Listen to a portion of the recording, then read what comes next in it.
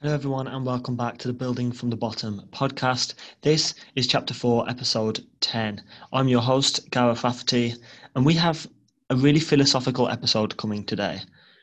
So, last week I had Sam on the show, and we were talking through his journey, but this week it's just going to be me. No one coming on, just me talking about a few of my thoughts, feelings, and sharing some advice and tips that will help you. The first one I want to start off with is decision making. This week I've had my coach approach me this week, and he offered me a pretty big opportunity, but I don't know whether to take it.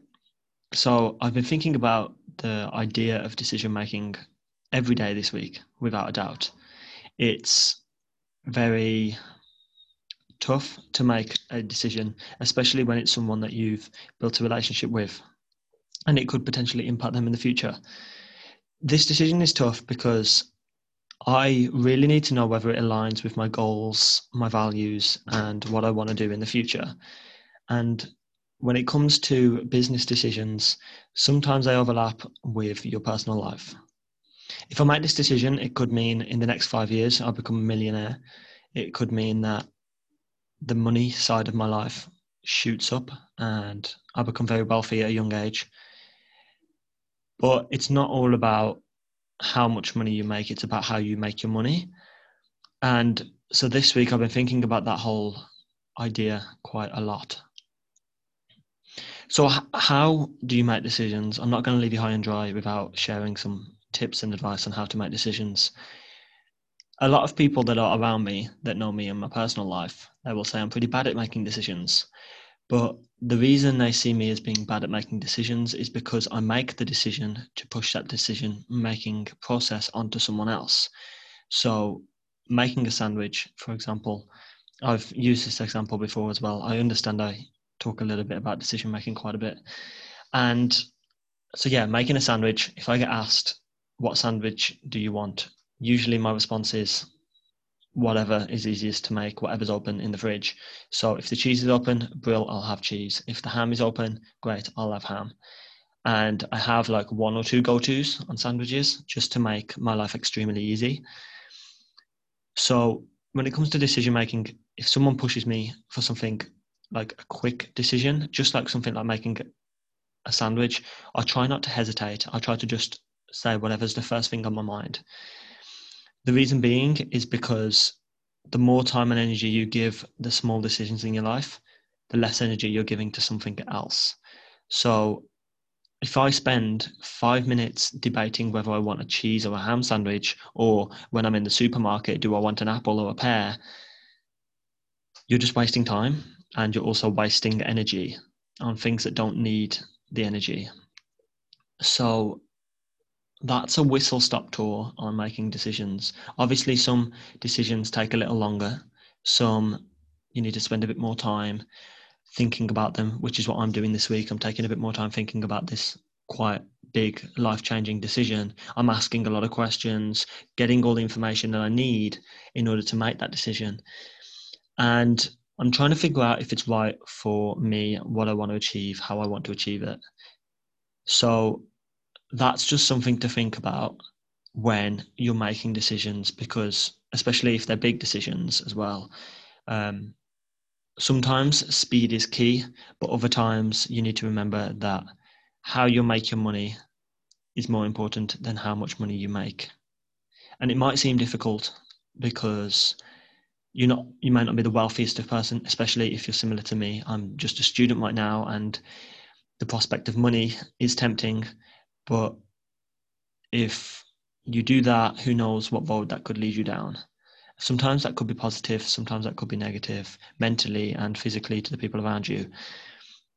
And you've just got to think about every possible option, especially if it's a business opportunity like someone investing in your company, someone buying out your company, or you becoming a co-founder with someone else after they offered you that opportunity.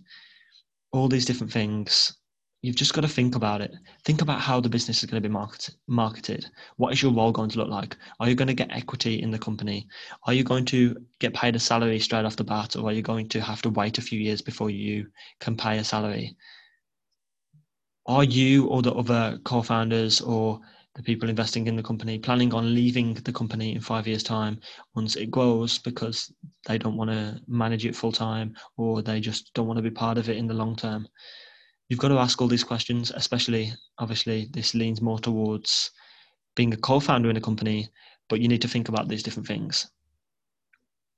Moving on quite swiftly to a completely different topic. People will hate everything that you do. It doesn't matter what you do, especially if you start a company, people will hate on you. They'll ask you, who do you think you are? And just like creating content online, you've got to make sure that you stay reserved in your own headspace. So if people come up to you and they say, oh, you're never going to be able to achieve that, you're a dreamer, you're not being realistic, all these different things, I've spoke about it before, but it's really important that you keep yourself in your bubble. And oftentimes that may mean spending a lot of time alone. Put your headphones on. Some days I can spend my whole day at my laptop working, not speaking to anyone. And then when I finish, I'm so drawn away from everyone else that when it comes to spending time with the other people that are around me, I just can't, because I'm not physically there to show up. And therefore I have to wear my headphones or listen to music or play some Xbox and just take my mind away and not necessarily spend time with people. But that does also come with consequences. You could push the people away that are around you, whether that be your partner, could be your friend or whatever. So it's really important to think about your mindset, especially if you're going into business, especially if you're young as well, because there's going to be lots of temptations. There's going to be your friends going out to parties. And I mean, I'm not a party guy, but a lot of people were saying, oh, why don't you come to this party? Why don't you come to this social gathering? And I just didn't, because it just wasn't aligned with me, my values, and where I want to go and what I want to achieve. You have to think both with decision making, but also with this. When you look in the mirror, you're the only person that's going to be looking back. And are you going to be happy when you look in the mirror at the end of the night with the path that you're on? If you've just got back from a party and you're looking in the mirror, are you going to be happy at who is looking back? And I always come back to this because it's super important. Whether you're 20 now or whether you're 40, in 20 years' time, are you going to be happy that you stuck on that path that you're on? And the truth is, I'm sure some people will be listening to this and think, well, no, I'm not really happy with the path that I'm on. And I don't really know what's going on. I don't know how I got to where I am. And then you need to backtrack and say, well, how can I get onto a path where I'm happy with where I am, happy with the path that I'm on, and I'm happy with what my life looks like in 20 years' time? And I say 20 years, I mean, you could judge that however you want. It could be 30 years or it could be 5 years. Some people like to do 5-year increments. Sometimes, especially at the moment, I feel like 5 years is just a bit too short almost. I prefer to do 10, 20 years, especially because I've got that time. And by me choosing 20 years, it allows me to realize how much time I've got. Because, I'm extremely young, and even like younger, when you look at the percentage of people my age are actually in business and owning a company, getting clients, etc., and making a turnover. So think about that. Think about the people that are hating on you right now, and just make sure that you don't give them too much power. Just make sure that you allow yourself that time that is needed to keep yourself up and keep yourself afloat, keep yourself positive, keep yourself in those dreams, because everyone else is living in reality. And if you live in your dreams, then your dreams can come true. It's not worth falling into normality. Well, that's the way I see it anyways. Some people, they live for normal. They live to fit into that social group. They live to follow the typical plan in life. Personally, not so much. Okay, we're now going to move on to a different topic, a topic which is somewhat weird and the philosophical part of this podcast, which is the power of 22 and my birthday. I've talked about this many, many, many times, and I'm going to continue talking about it. So I'm 22 now, and my birthday was last week, the 22nd. It was 6 days ago. And it just feels weird to be 22 because I've always waited and always wanted to become 22. And here's a little bit why, but just before I get onto that, I want to tell you a bit about the number 22 and the number 11. So just before this podcast, I did a bit of research into these two numbers, and I'll tell you why a little bit later. The number 22 is considered one of the most powerful numbers, able to turn all dreams and desires into reality. So I'm going to read that out again. The number 22 is considered one of the most powerful numbers, able to turn all dreams and desires into reality. Then the number 11. Number 11 is believed to inspire you to go towards your goals and to think in a positive way. Number 11 is believed to inspire you to go towards your goals and to think in a positive way. These two numbers are extremely important in my life. Ever since I knew my birthday, I've always loved my birthday. And it's not that I love the presents and I love the people coming round, but I love the idea of my birthday. It's not the fact that it's my birthday, it's the fact that I was born on the 22nd of the 11th, because 22 is obviously double 11. And my dad's birthday was on the 11th of August. So I automatically feel connected to my dad because of that, because of it being a factor of each other.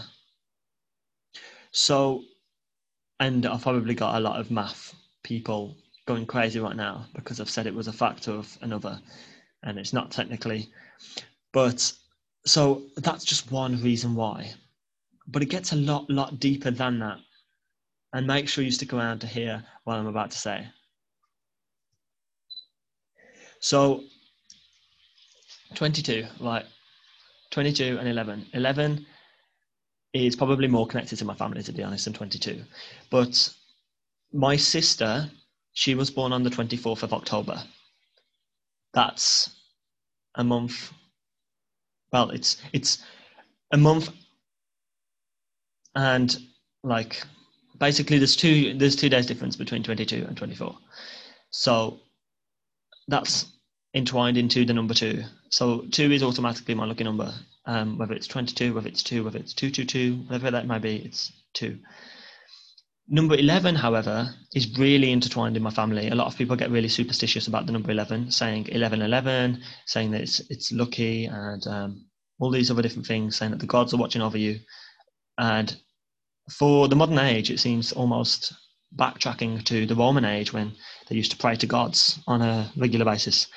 Anyhow, so the number 11, my sister has 2 children. She had her second one just over a month ago.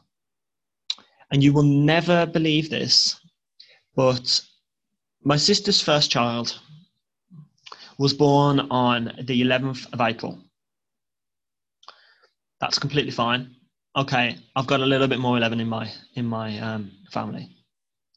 But my sister's second child was born exactly 2 years and 6 months to the day after her first child, right? The 11th of October. How crazy is that? So that's not even the weirdest part. The weirdest part is both children came on their due date. So my sister's first child, I rang her up on the morning of her having this first child, and I said to her, "Hi Celine, how are you feeling?" And she said, "Sorry Gareth, it's not going to be today." 3 hours later, 4 hours later, I was getting a phone call and saying, "Yep, your sister's in labour." So she had her first one on the due date. Okay, it happens sometimes. It's like a 1% chance or something like that you're going to have it on your due date. Completely fine. Her second child, she was like, "Oh no, I'm definitely going to have this one early." She didn't have it early. She had it on the day. And she was certain she wasn't going to have it on the day. But then things rolled over, and it just so happened that on the day of being projected to have her baby, she had her baby.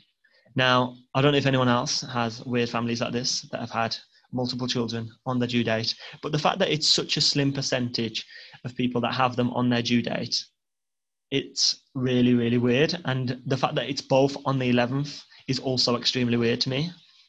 There are loads of ways that the number 11 is intertwined into my family even more, but I'm just going to leave it at that.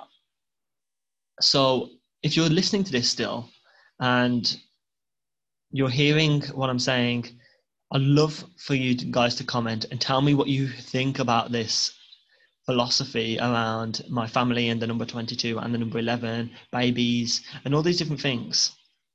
It's weird, to be honest. It's quite weird, especially because, right, that my dad's birthday was on the 11th of August, and both of these kids' birthdays are on the 11th. It just seems more than coincidental.